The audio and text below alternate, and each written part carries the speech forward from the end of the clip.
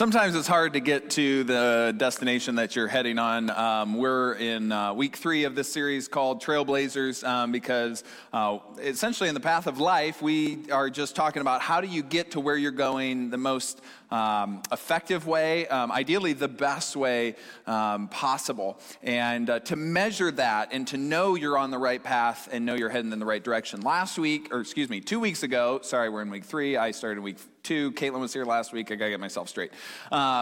2 weeks ago, we started with this question for the series. How do you know you're on the right path in life? How do you know, for sure with certainty that you are on the right path in life? Because you go through life, it's not that easy to stay on track. And we measure that really differently, a lot of us. For some of us, we measure how we are going through life, and if we're going through life the right way, by who our friends are, if we have the right job, if we make the right investments, if we make the right decisions, if we have the right faith. Those are just some examples that we measure how we do that. And then we know, you're on the right path because for a lot of us, we measure it because we're happy.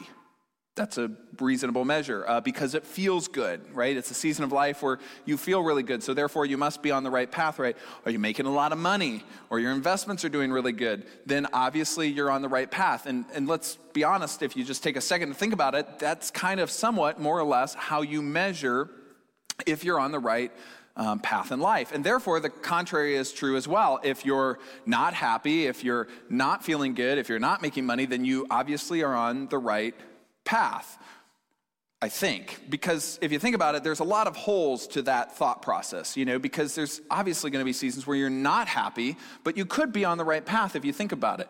A great example of this is being a pastor. If you think about the job of a pastor, I'm just speaking from experience, think about jobs what is the chance that there are other jobs that could be less stressful and make you happier? Probably a couple. Are there other jobs out there that you could do that could make you more money than being a pastor? Probably all of them. Thank you. Thank you. Made me feel real good about the right path in my life. Yeah. So then logically, if we measure our lives by that, then by money or happiness or whatever, less stress, then finding another job or not being a pastor would be a better decision, right? Well, yet some people choose to be pastors because really the measure of what's right or the right path in our life can look very different. And so in this series, we have been kind of offering you some different ways to measure success or measure if you're on the right path, if you're going the right direction. So week 1, what I brought up was the people around you, that measuring your life by the people around you is a great indicator of whether or not you are on the right path. And so the saying we gave you 2 weeks ago was, show me your people and I'll show you your path. Because friends and relationships are a fantastic indicator of the direction and quality of your life. And you know that, especially if you're parents or you ever poured into somebody or taken care of anybody or you've ever taught a class or something, you can kind of tell who the people hang out with, and you can generally, not always, but with some degree of certainty, determine the direction or the quality that they're going to have in that class or that environment or in their lives based on how they, or the people that are around them. And we learned that in the Bible story that we looked at for the last couple of weeks, and we're going to look at today again, which is the road to Emmaus, right? Jesus invited some people into his life, or they invited Jesus into their lives, really, and they had a 180-degree change in their life. They literally were going one direction, and they turned around and went the other direction. Not because they would have done that of their own accord, but because of who was in their life. And then Caitlin started a conversation last week, had a little panel with her small group, which was fantastic, about how how the 2 gentlemen on the road to Emmaus invited Jesus in and they opened up. And her point last week was Jesus will show up when you open up. Jesus will show up when you open up with those other people, because our tendency is to only, let people so far into our life, and then we have a really hard stop, right? We don't want people to know anything more about us and to be in a regular and intentional relationship in that way. And therefore, it's going to make it harder for us to have a path in our life that's necessarily one that we can look back on, I think, sometimes and be very proud of. And so anyways, those guys invited Jesus into their life, and their lives changed dramatically, not because necessarily they're happier, not because they chose the path of least resistance, because they definitely didn't, not because they had a lot of money or fame, but their path was way better because of who they met and who they invited into their lives. Today, as we wrap up this series, the last thing we're going to be talking about is one final measure that I really, really like for determining the path that you're on, and if it's the quote-unquote right path, or if it's a good path. And I really like this measure because I think it's a measure that's really hard for us to kind of wiggle our way out of, because we are really talented. I don't know about you, I'm just speaking for myself here. Can be very talented at creating excuses in our lives and justifying our behavior and getting ourselves out of emotional or relational challenges. And so this measure, I think, is really good because it's hard to, you take it with a grain of salt. It's hard to look at it any other way than what it is. And to begin setting you up for this one thing, this one measure of whether or not we're on the right path in life, whether we're blazing a trail in life or not, is to begin with this phrase. And I'm guessing it's a phrase that you've heard or your parents have told you at some point. Hopefully somebody has told you at some point in your life. And it's this right here: leave it better than you found it. Ever heard that? Okay. Like if you borrow an outfit from someone, what do you do before you return it? Wash it. Okay, this half of the room I'm not so sure on. This half is going to wash it. This half I'm not so sure. We'll give you another one, okay? If you borrow a car, what do you do before you return it? Again, this half of the room I trust. This half I'm concerned about. Okay. Hopefully online you're going to type in there that you're going to gas up their car. Yes. If you borrow someone's headphones or AirPods, what should you do before you return them? Just don't even do it because it's disgusting. Don't do that. Just don't do it, okay? Yes, but ideally you clean them, right? Before and after use, okay? Or just don't do it in general. But if you don't do that, right? If you don't put fuel in the car, if you don't return it better than you found it, it's considered rude. Yes. Okay, thank you. Yes, it's considered rude. So, got a question for you then. Okay, and this is kind of the gut check, the reality check for us, all right? If this is our ideal, leave it better than you found it, why don't we treat people the same way? You ever think about that? Why don't we take the same approach with other people? Why don't we treat people with the same ideal of leaving them better than we found them? If you look back at the people in your past and maybe someone in your present, do you or are you leaving them better than you found them? Now, I'm not saying, and I just want to clarify this too, I'm not just saying because you helped them out, right? They had a plumbing issue and you went over and fixed their plumbing problem, okay? They had something break and you fixed it, that kind of thing. Because those things can be hired out, right? You can get somebody else to come and fix that. So that's not like super transformative in someone's life. That doesn't require much relationship. It doesn't require a lot of spiritual or emotional involvement. So I'm not saying, you're just helping out a coworker at work, okay? That's not the kind of relationship we're talking about. We're talking about the relationships that are not replaceable, okay? You just can't go out and find someone else. You can't just call up another friend and they're going to be there, right? I'm talking about the relationships that you trust, that the relationships that, the people in your lives when you can really speak into their lives, those kind of relationships. Why don't we treat those relationships quite the same way? Because Jesus did. I mean, Jesus did this all the time, right? You take the two disciples on this road to Emmaus that we've been talking about for the last 2 weeks, Cleopas and this unnamed guy, okay? I don't know why he didn't have a name. I'm sure he had a name. We just don't know what it is. Let's call him Bob. Cleopas and Bob, okay? And they had been measuring the direction of their life as this story goes. We've read it a couple times, so I'm not going to read it again. You can go back and watch it online. But they were in one direction in their life. And the reason they were heading this direction, i.e. following Jesus at the time, is because Jesus promised things that they liked. Jesus promised kind of a bit of a revolution. Jesus promised, which he didn't tell them directly, they just insinuated because of how popular he was. They liked the idea of his power. They liked the idea of the things he accomplished. And he was effectively kind of setting himself up to be the new king. And if he's going to sit on a throne and he's going to be king, they wanted to be as close to the king, the new king, as possible. And that was the direction of their life. And then he died. And when the Son of God, God in a body, dies, it kind of says he's not probably God. Right? Like if he says he's God and then he dies, he's probably not God. Yet he was dead. And so in their minds, the whole thing was over. Like it was really cool. It was really interesting. They couldn't explain everything that he did, but ends up he was dead. So now what do you do? And so they leave Jerusalem with all of their expectations and ideals of the path that they were on gone. And they're feeling kind of sad about it. And they left all of those relationships behind them as well. And it wasn't probably in a great place either. Because you think about it, they had been following Jesus and been with these other disciples probably for months, if not maybe even years, following him day after day after day. And then one day, when things go south, they just left the team. They went away. And I'm not sure that was leaving on the greatest of terms. Like Friday he died, Sunday they're heading another direction.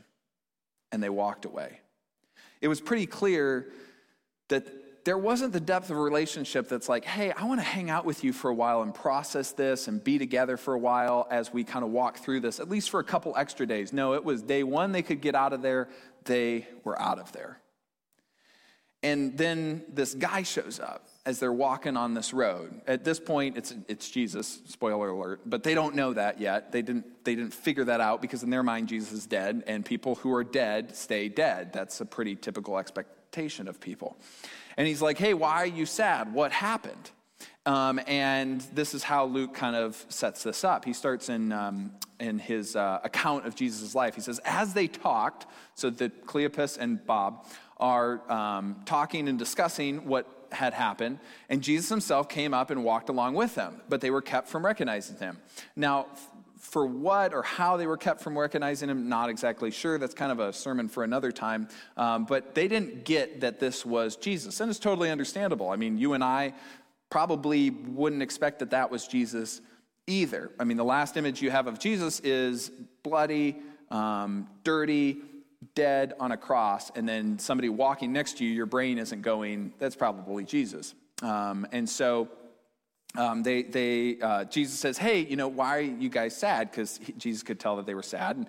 And the guys are like, well, we had this guy, we were following him, he was doing great things, and we thought he was awesome, and then he died. And Jesus is like, oh, really? And they're like, yeah, you haven't heard of this? And Jesus is like, no, I've heard of it. I was there. And then he kind of gives them this little lesson. He kind of goes into teacher mode. And you're going to read this. I'm going to read it. And you're going to think to yourself, well, that's a little harsh, Jesus. You're coming off a little strong. But this was Jesus being that thoughtful friend. This is Jesus' moment of saying, hey, I'm not sure you're looking at this quite right. I think you might be missing the point here. And I'm here to help you. I'm here to help you. In other words, you're missing the point of what has just occurred, and you need to circle back. It's being that good relational friend. He said to them, how foolish. That's where you kind of like, okay, that's a little strong, Jesus. But again, you're not seeing the main point. You're not seeing the big picture. Hey, how foolish are you? Or how foolish you are, and how slow to believe all that the prophets have spoken. Did you not Did not the Messiah have to suffer these things and then enter his glory? And then he goes on. He says, in the beginning, with Moses and all the prophets, he explained to them what was said in all the scriptures concerning himself. So essentially, he gives them a Bible lesson. He walks them through and says, hey, this is what was supposed to happen. And how many times did I tell you guys? In other words, he's trying to point out that they're heading the wrong direction in their life. They're going the wrong direction. And he's saying, you're heading a direction that's based on a lot of those worldly measures, right? You were seeking worldly power. You were seeking worldly fame. You were seeking to be associated with the next king. And that didn't work out. And when that didn't work out, you were heading out. When that didn't work out, you headed out. And instead, he's trying to convince them that the reason that they were there, the whole reason that they were following in the first place, was because of a relationship. Because God had been trying to do something since Moses in the world, and they were missing the point. Trying to point out they're heading in the wrong direction. He's trying to remind them of where the trajectory of their life is heading. And that the people around them or going to be around them as they walk away are probably maybe not always the best people for their lives. And instead, maybe in their case, the people behind them that they just left in Jerusalem was the best place for them. So Jesus left them, just disappeared, poof, as soon as they started recognizing who he was. And what did Jesus leave behind? Here's really the main point of this. Is the type of heart and the type of person that Jesus left behind as he interacted with people. This is what the men said about their own hearts after Jesus left. He said, "Were not our hearts," they asked, "were not our hearts burning within us while he talked to us?"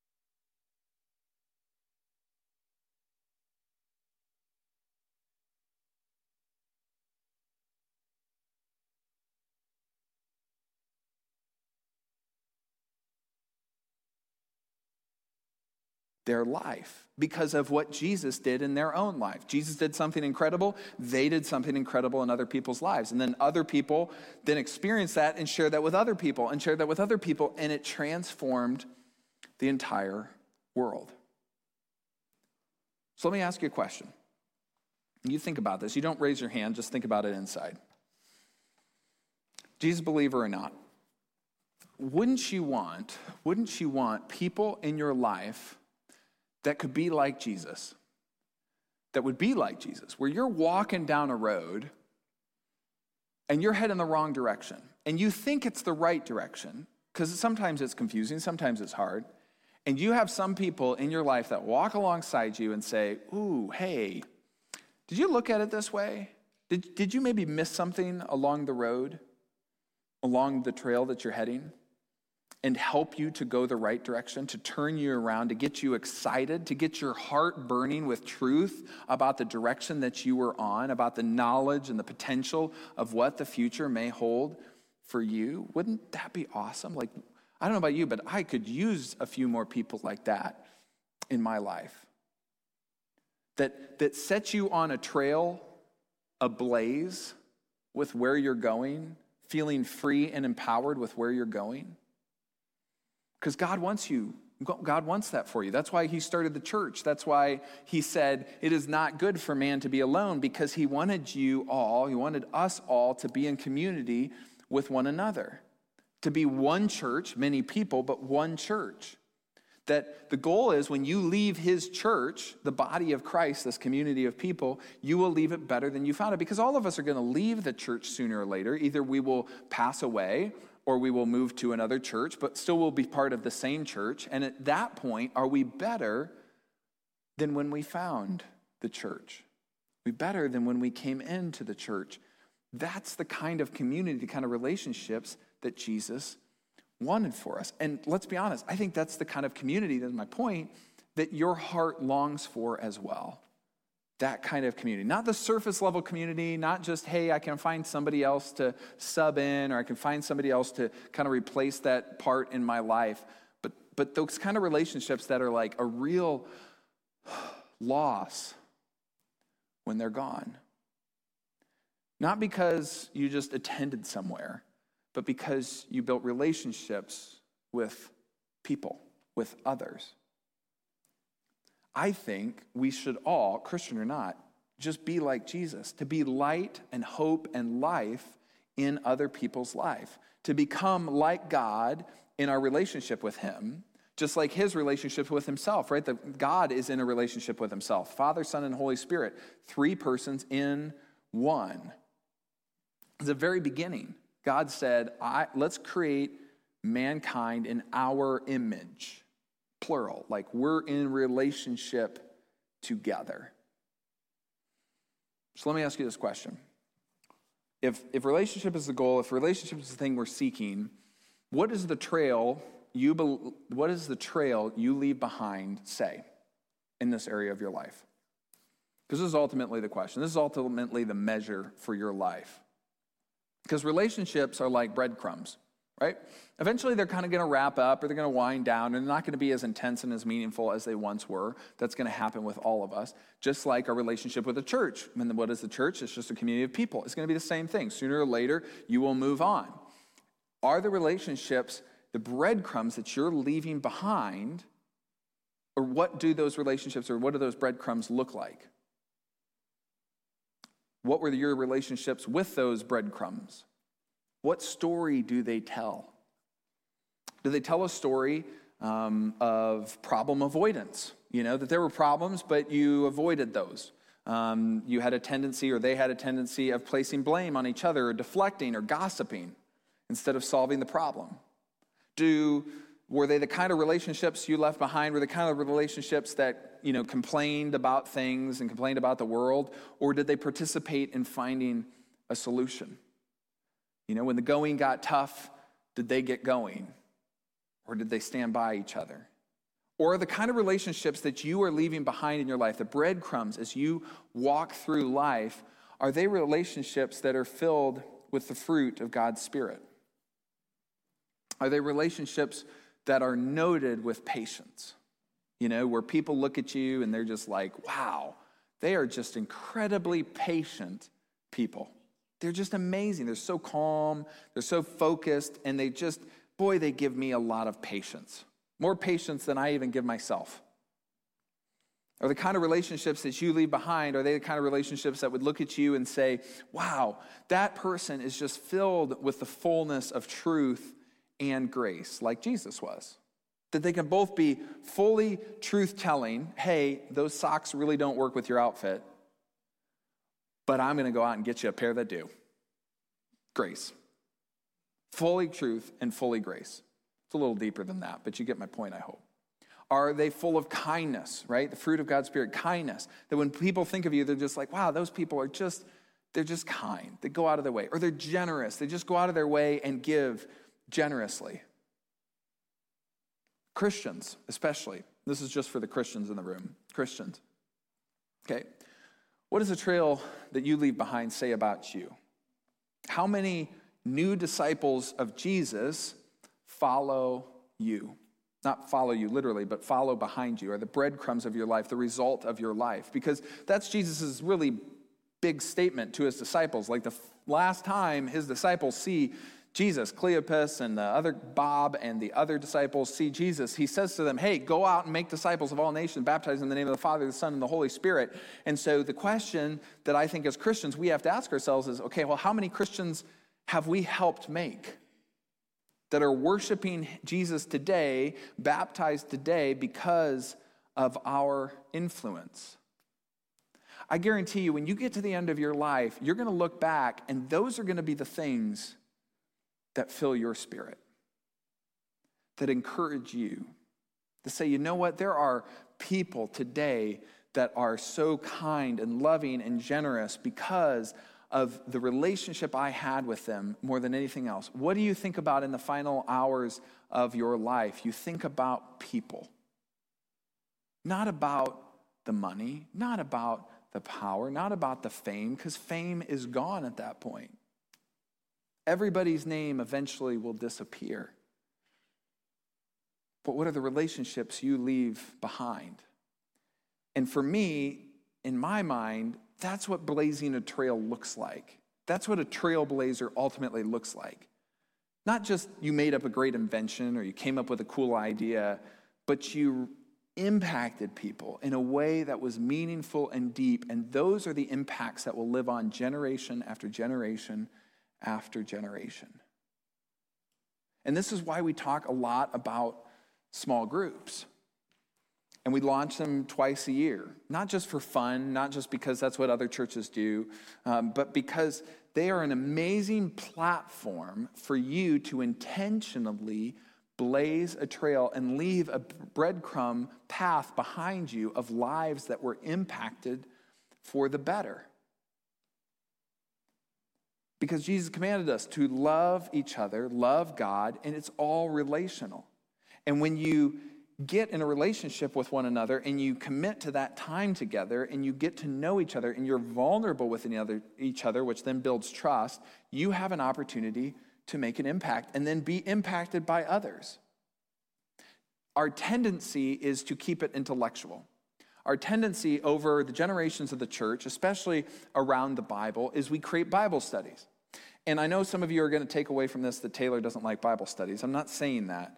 But what I'm saying is we tend to keep it intellectual. And if all we do when we get together is just find some cool little tidbits and nuggets of information in here that are fascinating and interesting, and I know some of us can grow through that, and that's totally okay. But sometimes we tend to keep it intellectual, and we tend not to then take what's in here and apply it relationally to one another. Because that's all this book is. It's a giant story of relationship between God and humankind. And Jesus and God through Jesus and humankind. And to take that and to learn how to be in community together. Jesus came to earth not to die for the Bible. He came to die for you because he loves you. And you hear about it in this story. And that's why you see, and then the post-Jesus part of the Bible, the last little bit of the Bible, it talks a lot about spending time and building relationships and community with one another. And it spends a lot of time about fixing issues within the community. Half of Paul's letters are like, hey guys, here's what you need to be doing better in your relationships with others. And one of those, the author of Hebrews, and we don't know who that was, but they made that a point. They kind of made a little jab to our tendency not to do this.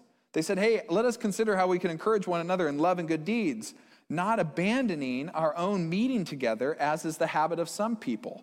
Called them out, some people. You know what I mean? Like, probably the people who got this letter knew who those some people were. You know, it was a little church gossip, okay?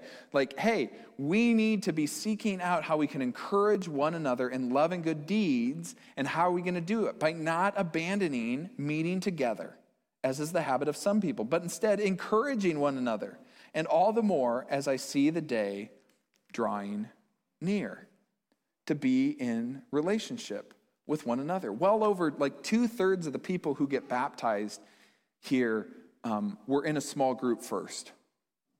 And I don't know if that's entirely a causality, right? You're in a group and then that causes you to be baptized. But I think what it does is it allows you, as Shelby shared in her story a number of weeks ago in her baptism story, she said, it really wasn't until I got a community of people whom I loved and they loved me and we got to talk about Jesus and all that stuff that I felt like, hey, you know what? My next step is baptism because of the relationship I was in. Think about it this way. Imagine if you were in a small group for 1 to 2 years. Because one of our small group versions, and there's an explanation of the different versions of small groups. So one of the versions of our small groups, the growth group version, meets for 1 year. And I'll be honest with you, this is not like a got you. This is just something that we plan ahead for. A lot of those groups we found want to keep going after that. And so we've actually designed curriculum for growth groups for 2 whole years because that's what we found works. And we didn't have that at the beginning. We haven't had that for a long time, but this year we're starting that. And I just want you to think about if you spent a time once a week with a group of other people, right? 8, maybe 10 people, for 1 year to 2 years. And in that time, you sought out a better understanding of the people around you and the God above you. What do you think will be the outcome? What do you think that trail will say? What do you think you will leave behind? Because our groups have some amazing and tough discussions. You kind of heard a little bit and got a little idea of it last week. But I know even last week, we were kind of talking about it afterwards in Caitlin's interview with, they weren't totally comfortable sharing all the things that they share about in group with all of you, which is totally understandable. But that's kind of the point, right? You're not going to share it on a Sunday morning. You're not going to be able to talk about it on a Sunday morning. This can only go so far until you get in relationship with one another. Because in relationship, there's trust and vulnerability. So what does the trail you leave behind say? Are you leaving people better than you found them? And if you're not sure, ask them. Ask them. And if not, we have to grow. And guess what? We all have a lot of room to grow, all of us. But we can ask ourselves, are we leaving people more restored than we found them? Are we leaving people with more life and life-giving life than when we found them? Are people stronger because of our presence in their life? When they needed help, could we help? Is our neighborhoods better because we lived there? These days, we hardly even get to know our neighbors. Are our neighbors better than when we got there? Remember the trail Jesus left behind. Whether you trust him and you've given your life to him or not, Jesus left a trail behind him of self-sacrifice for others, of truth and grace, and he left people's lives changed. They left stronger. They left forgiven. They left empowered by his Spirit. They left transformed. And then he turned to all of his followers and said, now you go and do it too. And I'm just telling you, at the end of the day, that's when we all get to look back on the path behind us and say, that was good. That was good. That's when God gets to look at us and say, well done, faithful servant. In a great way, this is not the only way, but one of the great ways we know how to do that is through those small group relationships. Because that's the goal of small groups. Small groups' goal is to build relational and spiritual growth. Relational and spiritual growth, and you do that together. Okay, so on your seats when you came in today, and I think there's a bucket in the back of the table. There's a group card, and here are some of the options. I think we're going to be able to add 1 or 2 more options on our website, infuse.church/groups, infuse.church/groups. But you can sign up, and if you don't have a good group that fits for you, just say, hey, I can't find a group that works for me, but here's my information. Here's the time and the date, and here's what I'm kind of looking for, and we can help and see if we can't put a group together for you. But groups is where that change is going to happen, and we want that for you, and we want you to be able to see the change that your life can have on others in others' lives as you move through and blaze a trail. If you would, bow your heads and let's pray. Oh, actually, sorry, totally forgot. I want to do communion today. I knew this was here for a reason. And so hopefully when you came in today, you got some communion elements. And everyone here is welcome to take communion if really it's a remembrance of following Jesus. And so if you got some communion elements on your way in, and if you missed some wonderful people are coming around to give them to you. But there's bread in the top, and then there's juice in the bottom, and you can kind of separate them one at a time, and we'll take them together. But essentially what communion represents is, well, a lot of things.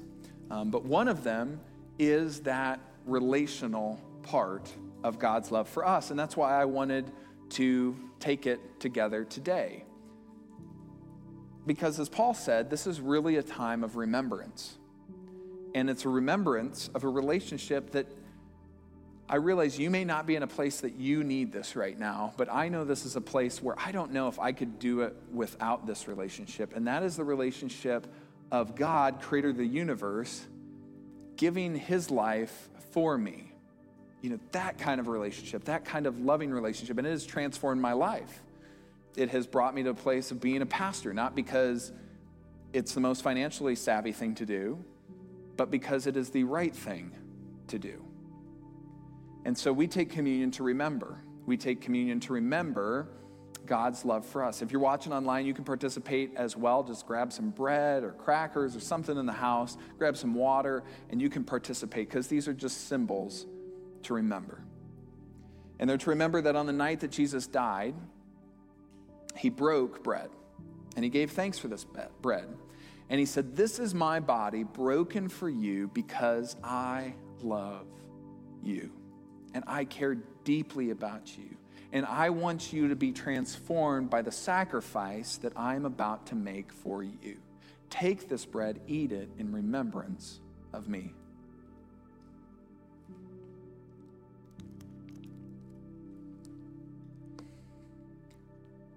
After supper, Jesus took the cup, and he said, "This cup is a symbol of a new covenant, a new agreement that you and I can have. Everybody can have this agreement with Jesus. And that is, I will shed my blood for you, for your forgiveness, and so you clearly know how deeply I love you. And when you take of this cup and you drink of this cup, remember that my life is given for you so that you may have life. Let this life flow into your body and become a part of you because you are loved by the Most High. Take this in remembrance of me." If you would, bow your heads and pray with me. Heavenly Father, help us to know and trust the truth that you gave humankind at the very beginning, that it is not good for us to be alone. In the creation story, there's Adam, and Adam in Hebrew is humankind. That's what it sounds, direct translation into English. And that you looked at humankind alone and said, it's not good. It's not good. It's not good to be alone. So Lord, help us to not be alone. Lord, help us to have you a part of our lives so that we know when it comes to our Heavenly Father, we are not alone. That we are loved. That we can trust you. That your truth works best in life. That how you taught us to live our lives works better. And in that, we can find peace and we can find freedom. Help us to trust you and have that relationship with you. And Lord, help us to know that you knew that wasn't going to be enough. So you gave us some help. You gave us life. You gave us Eve, or in the terms of following Jesus, you gave us the church. You gave us the body of people that came together because of our relationship with you. And so, Lord, help us to know that we are not alone. Help us to know that among the entire world, the best shot that we have of building relationships that are honest, that are trustworthy, may not always happen, but the best shot we have of it is with other people who know your love and follow your Son, Jesus. And it is the body of Christ. So Lord, help us to make sure we do not put aside those relationships and that we are participating in the body of Christ together, not just on Sunday mornings. These are just rows, but in circles with one another so that we can pray with one another, we can hear with one another, we can debate with one another, we can share with one another, we can cry with one another, because we need that one another. Help us to take that step and make that a priority. Help us to find and build relationships that we can leave behind that are incredible, that are transformed, that are renewed and redeemed. And that could be our legacy.